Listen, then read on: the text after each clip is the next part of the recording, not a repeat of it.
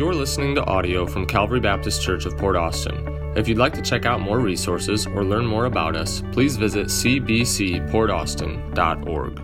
Heavenly Father, thank you so much for the opportunity to hear your word now.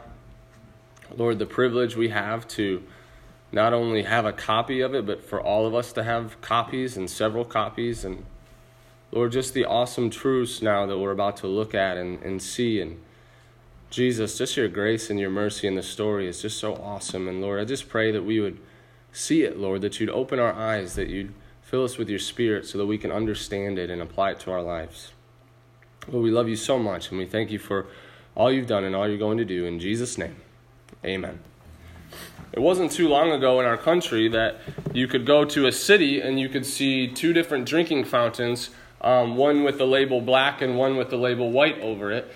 And it's just a truly despicable reminder of the evil that dwells within the human heart. And sadly, racism and other wickedness like that is still prevalent today. And it's been like that since sin entered into our world. But what makes the story today so interesting to me is that we see Jesus step over some very clear racial boundaries to have a conversation with a woman of Samaria.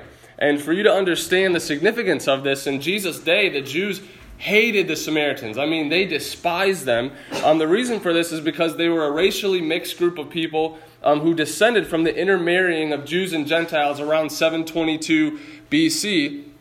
And they had their own version of the Pentateuch. They had their own religion with their own temple. And so the Jews saw the Samaritans as children of the enemies, as racial half-breeds, and as religious heretics. Okay, so there was an extreme hatred to the point where some very, very strict Jews would actually not even go through Samaria. They would travel around Samaria. Just didn't even want to be near them, didn't want to get contaminated by them. But Jesus here completely transcends all of those human taboos to have this conversation with this woman. And in our story, we're going to learn that Jesus isn't just the Savior of the Jews, he's the Savior of the world. And even though the Jews of his day hated the Samaritans, he loved them. And I just love that. In our last sermon, we saw him interacting with Nicodemus. Nicodemus was a man of power, a man of authority, a man of religion and theology. And this week, it's the complete opposite. It's a woman who's a social outcast, looked down upon, full of shame and guilt, an adulterer. Yet both of them need Jesus. And all of us sitting here today, wherever you fit on that spectrum in society, you need Jesus. And what we're going to see today is that he's pursuing us. He's pursuing people like us that need him. And what's so awesome about this story, again, is that it shows that the gospel is good news to all people. The gospel transcends race. It transcends politics. It transcends socioeconomic status. It transcends all the normal boundaries that we would normally set. And it's the good news for all people. And one day we're gonna gather together, and this is so cool to think about. One day we're gonna gather together with people from every tribe, tongue, and nation and worship him together. And I got a little glimpse of that when I was in Israel a few years ago. We were at the place where we believe Jesus rose from the dead, the Garden Tomb. And we started singing Amazing Grace, and all around, groups from all over the world in all different languages started singing with us. And man, the chills that just ran down my spine as I sang that. And we all praised Jesus in all these different languages. And it's just a glimpse of what we're going to see one day in heaven. And so if you have your Bibles, we'll be in John chapter 4. Between that text, the text today, and the last text we were in, to give you a little background, the Jews came to John the Baptist, the forerunner of Jesus, and they're like, hey, Jesus is starting to gather a crowd. Like, he's starting to get really popular. People are starting to go to him, and it's almost like he's baptizing more than you. And to a normal human, I mean, like John, that would be tough, right? But we see an awesome display of humility, and he says in John 3:30, he must increase, but I must decrease. Such a great reminder that Jesus, it's him alone who's worthy of glory and praise and honor. And John is a beautiful illustration of that. But Jesus starts to recognize things are starting to heat up. Things are starting to get a little bit tense. The Jews are starting to notice he's getting more popular. And so he's like, I've got to get out of here. I'm going to head to Galilee. And it's not because he was afraid. He says, nobody takes my life. Okay, I give it of my own accord. He wasn't afraid, but it wasn't quite that time yet. So he's like, we're going to head off to Galilee. And so we'll pick up in verse 1 of John chapter 4. It says, "When therefore the Lord knew how the Pharisees had heard that Jesus made and baptized more disciples than John, though Jesus himself baptized not, but his disciples, he left Judea and departed again into Galilee. And he must needs go through Samaria. Then cometh he to a city of Samaria, which is called Sychar, near to the parcel of ground that Jacob gave to his son Joseph. Now Jacob's well was there. Jesus, therefore, being wearied with his journey, sat thus on the well, and it was about the 6th hour." And so this is an introduction to the scene. Now, I want you, as we go through this, we're going to read, and then we're going to talk. We're going to read a little bit, then we're going to talk a little bit. And I want you to picture it, okay? I want you to be there. This is a story, and John's setting the scene. So he leaves Judea. He's going to Samaria. We think this was about a 30 to 40 mile journey, possibly depending on where he was. And he's doing it on foot, remember? And it says he's wearied. Now, I love that because it's a glimpse of his humanity. That Jesus was fully man. And we don't quite understand how is he fully man and fully God, but he's tired from this journey. And he sits at this well. Okay, so the scene is set. It's a hot day. It's about noon. The 6 hours about noon. It's the middle of the day. Jesus is tired. They just walked this long journey. And he takes a break at this well. And then we pick up in verse 7. It says this, "There cometh a woman of Samaria to draw water." Now this is important to understand. You didn't draw water that day at noon. Okay, you just didn't. It was the heat of the day, and you didn't do it alone. Okay, so today, a lot of moms will, get their yoga pants and take their kids to the school, and then they'll talk and have their coffee or whatever. Back then they did that, but they did it at the well. So in the morning or at night, they'd go to the well and they'd have their chat and talk and all that. So you didn't do it alone, but this woman is alone, and it's in the heat of the day. And so you got to say, what's going on here? And we're going to figure that out. It says, "Jesus saith unto her, Give me to drink." Verse 8, "For his disciples were gone away into the city to buy meat.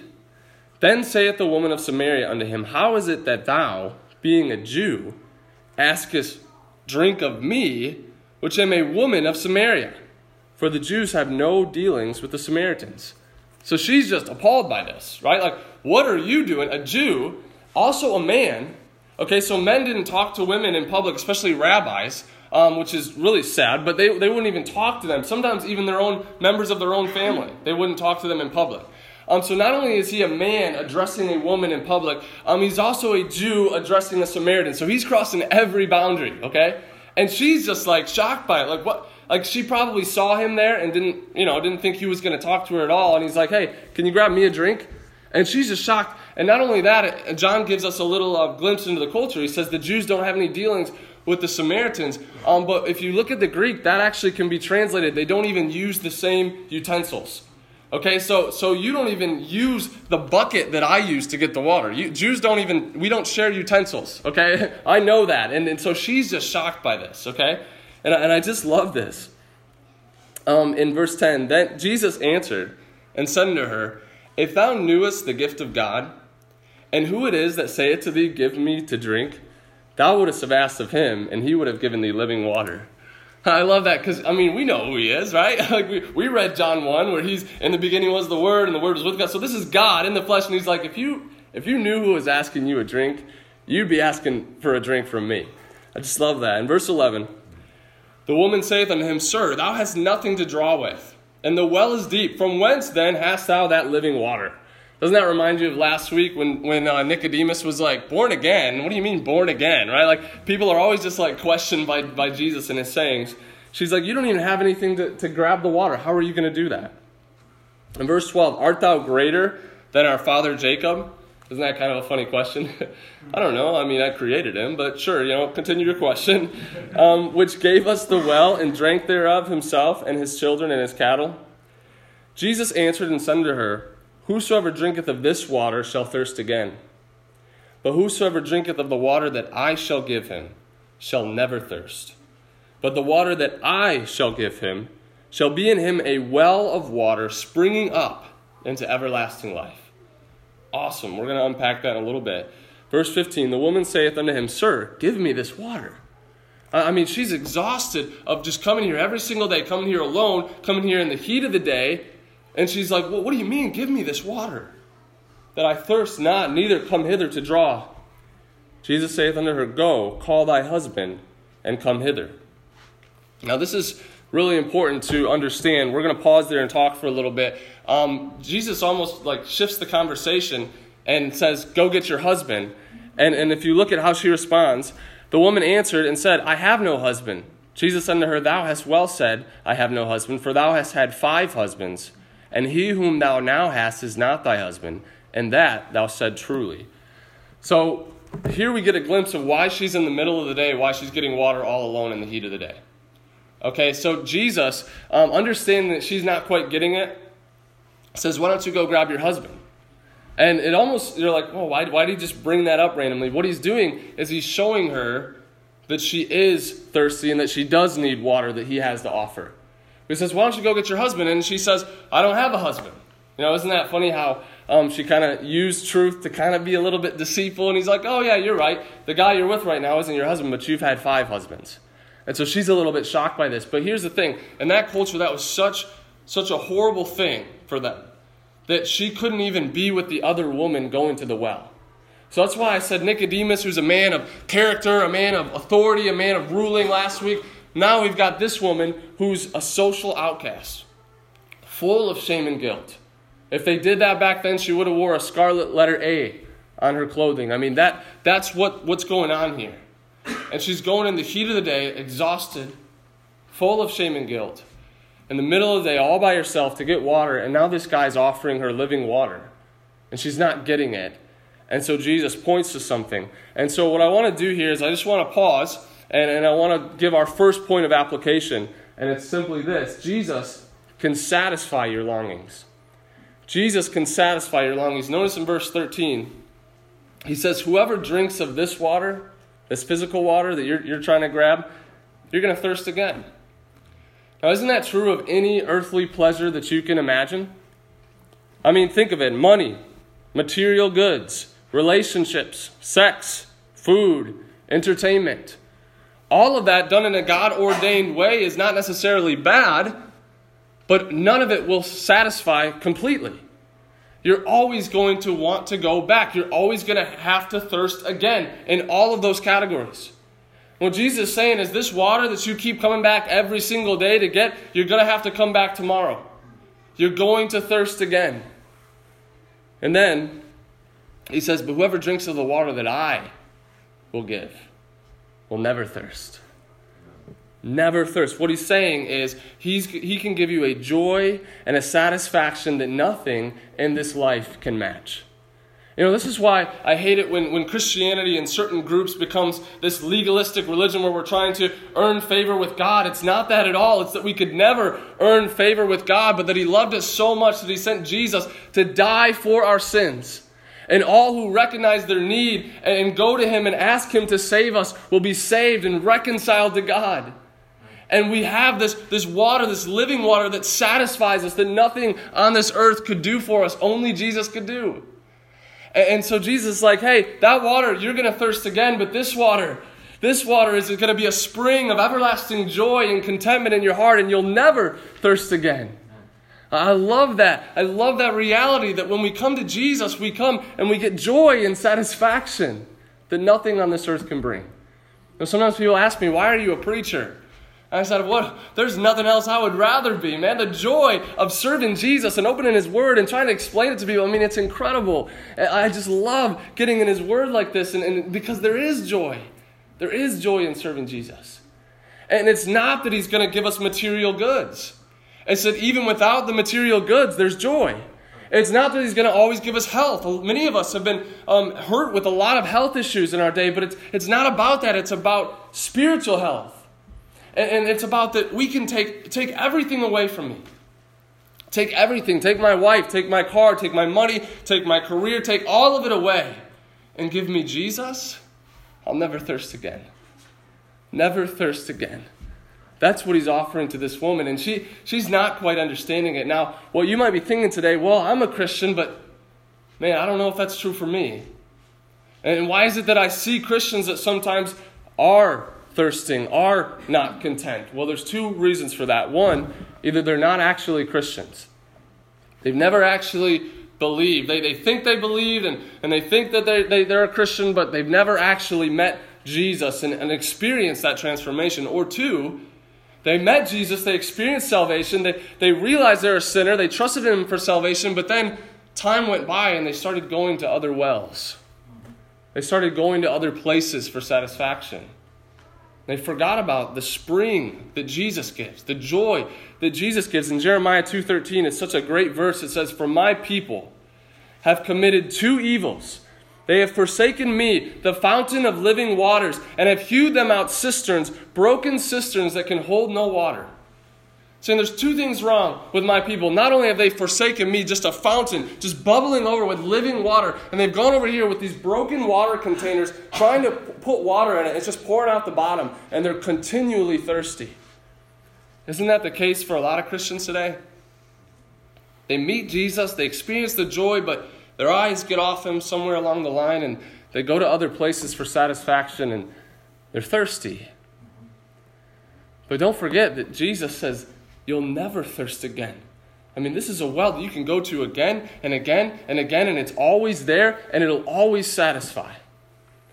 It's just a beautiful reminder. Now, at first glance, you may be asking, again, I asked this earlier, but why does Jesus randomly bring up her husband? When you look at conversations with Jesus, it's really fun to just watch him work because he's God, from us, but she doesn't know, and he's just like, well, why are you asking about my husband? It's kind of a random interjection, but I believe he's pointing to the broken well in her life. Okay, you're not getting it. I got living water, but you're not getting it, so why don't you go get your husband? What is he doing? He's pointing to the fact that the place she goes to satisfy her thirst over and over and over again, it's not working. A question for you to consider today: if Jesus were offering you living water and you weren't getting it, what broken well in your life would he point to make you realize your need? What is it that you go to again and again and again to try to quench your thirst only to be left unsatisfied? That's what he wants us to consider today. That's what he wanted her to realize. You've had 5 husbands. And you're looking for identity. You're looking for approval. You're looking for satisfaction. You're looking for joy. And it's not working there.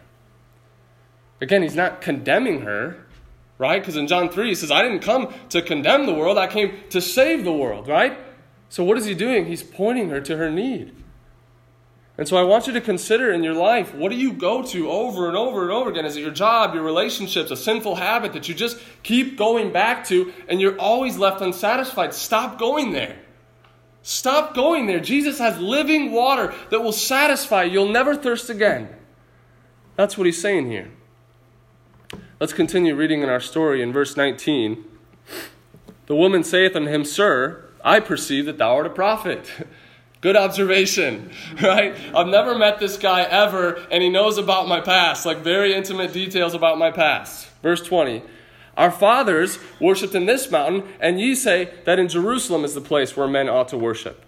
So it's almost like, now I could be kind of pressing this into the text, but I feel like it's there. It's almost like she's like, okay, we're getting a little too personal here. Let's talk theology, right? Like, you're getting into our personal space, right? It's like when the pastor starts to meddle a little bit, and you're like, okay. It's like, oh man, you know a little too much. How do you know that? And it's like, I don't know it, okay? It's just, I'm just preaching the word, okay? But you're like in your personal space. It's like, this is real. And she's like, let's talk theology. Which mountain should we worship in? Now, this is a debate that Samaritans and Jews would have all the time. Like, should we worship in Mount Gerizim or should we worship in Jerusalem? And they'd go back and forth on the right one, and they'd argue back and forth. And Jesus says, Woman, believe me, the hour cometh, we're in verse 21, when ye shall neither in this mountain nor yet at Jerusalem worship the Father. Ye worship ye know not what. We know what we worship, for salvation is of the Jews. He basically calls her an agnostic there. Like, you don't even know what you're worshiping. Now, this is important because I just want to pause here really quick. In our culture today, we are living in a culture where God is at the top of the mountain, and whatever religion you choose is just a path up the mountain, and as long as you get there, you'll get there. But that's not what the scriptures teach. And the loving thing for us to do is to say, no, that's not true. Not all religions are the same. Every other religion, God is at the top of the mountain. You've got to make your way up the mountain. Christianity, God is at the top of the mountain. We're at the bottom of the mountain dead. He comes down, he breathes life into us, he picks us up, and he brings us up the mountain. He sent Jesus to die for us because we could never make it up the mountain. Jesus, he died for us to bring us to God. And it's the only way. And so we're labeled narrow-minded, and we're labeled bigots, and we're labeled different things for saying Jesus is the only way, but it's really the only truly loving thing to do. And so he's pretty clear, well, actually the Jews, salvation is from the Jews. We should remember that as Gentiles. All right, we're the branches grafted in. Let's be thankful. Okay, let's not forget. Then we come to verse 23. But the hour cometh, and now is, when the true worshipers shall worship the Father in spirit and in truth, for the Father seeketh such to worship him. God is a spirit, and they that worship him must worship him in spirit and in truth.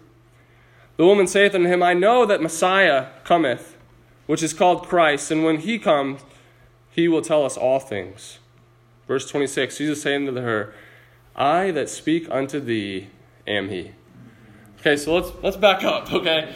I perceive that you're a prophet. Yeah, good observation, okay? So let's not talk about my past. Let's talk about religion. Which mountain should we worship in? And he's like, okay, you want to go there? We'll go there. Well, the Jews is the right one, okay? But the hour is coming, and now is where you won't worship in any mountain. Okay, and what he's foretelling is the fact that Jerusalem is going to be overtaken completely. That's not even going to be a site anymore where you go worship. And that he, by his death on the cross, is giving access to God through him now.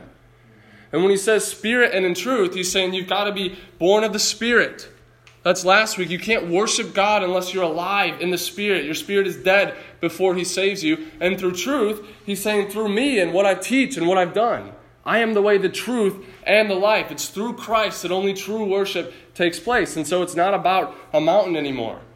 When Jesus dies on the cross, which we'll get there, he's on the cross. If you remember, the veil of the temple is torn from top to bottom, giving access into the Holy of Holies. See, all of us who recognize our sin, when we come to Jesus for forgiveness and we ask him for forgiveness, ask him to save us, he gives us his righteousness. He cleanses our sin with his blood. And now the Bible says we can come boldly into the throne room of God.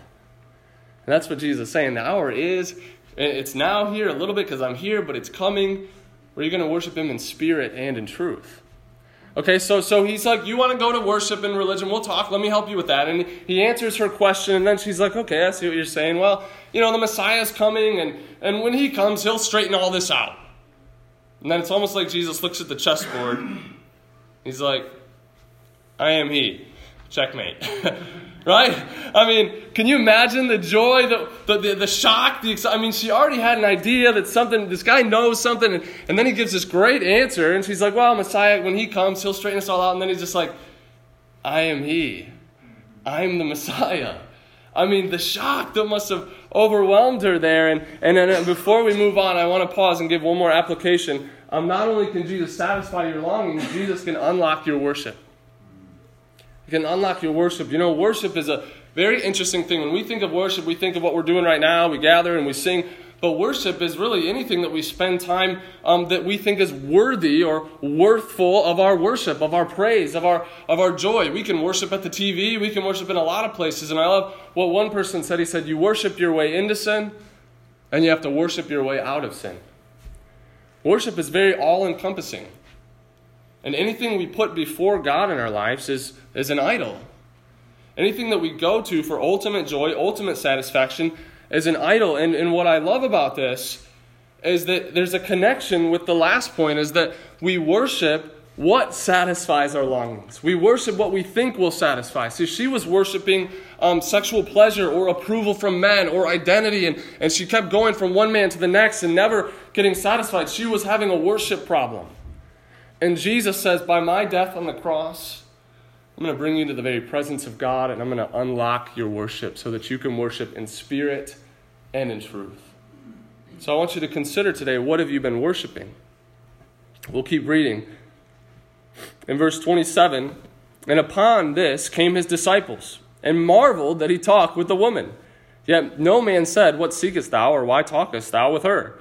So the disciples, they were off getting food. right? So he just drops the bomb on her, right? I'm the Messiah, mic drop, right? And then his disciples show up with the food, and they're like, why is he talking to a girl? And not only is he talking to a woman, she's a woman of Samaria, like, what is he doing? But they're like, let's not ask, right? So it's just this awkward situation where the woman's probably just like shocked, right? Jaw down, and the disciples come back with the food, and they're like, what's he doing? Why is he talking to her, right? And then we keep reading in verse 28. The woman then left her water pot and went her way into the city, and saith to the men, come see a man which told me all things that ever I did. Is not this the Christ? Then they went out of the city and came unto him. Now we see here, this is kind of a transition in between scenes, right? And so he's talking to the woman, they come back with the food, she's shocked, she leaves her water pot, she goes into the city, which really brings us to our next point. Jesus can empower your service. Think about this. This woman went from full of guilt and shame, hiding in isolation her whole life, avoiding the public, all alone, completely guilty, social outcast, to emboldened evangelist, going into the city, proclaiming that she has met the Christ. Someone who used to hide, someone who used to have her eyes on the ground, someone who used to go get water in the middle of the day is now so full of joy and excitement that she's going into the city proclaiming that she has met the Christ. And that's what Jesus can do in a life. He can absolutely transform you to where you might be in guilt and shame and doubt and isolation and a social outcast, and you go to just so overwhelming and excited with joy to tell others about Jesus. That's what happened in my life. That's what happened in so many people's lives. He can empower your service to be a witness for him. And then he says, okay, she's off getting her water pot. She's off telling all those people, right? She left her water pot. She's off doing that. And he's like, okay, let's use this as a teaching moment for my disciples, right? And so we'll keep reading. In verse 32, or verse 31, in the meantime, while his disciples prayed, him saying, Master, eat. So this woman takes off. They're kind of just like, well, we don't know what that's all about, but here's some food. We got you some food. But he said to them, I have meat to eat that ye know not of. Therefore said his disciples one to another, hath any man brought him aught to eat? He's like, did he get a sandwich like when we weren't looking or something? What do you mean? Like, I thought we were sent to get the food. When did you eat, right? And he says this in verse 34, my meat is to do the will of him that sent me and to finish his work. What sustained Jesus was doing the Father's will. He's like, I'm not really interested in that right now. I've got something else that's way more important.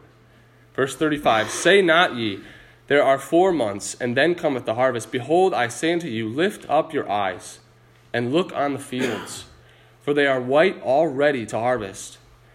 And he that reapeth receiveth wages, and gathereth fruit unto life eternal, that both he soweth and he that reapeth may rejoice together. And herein is that saying true, one soweth and another man reapeth. I sent you to reap that wherein ye bestowed no labor. Other men labored, and ye are entered into their labors. So what he's saying is he's going to use this as a teaching opportunity. Now, you've got to use your imagination again a little bit here. Sanctified imagination, right? Don't add things that aren't there. But if you remember, she goes and she tells the city, right?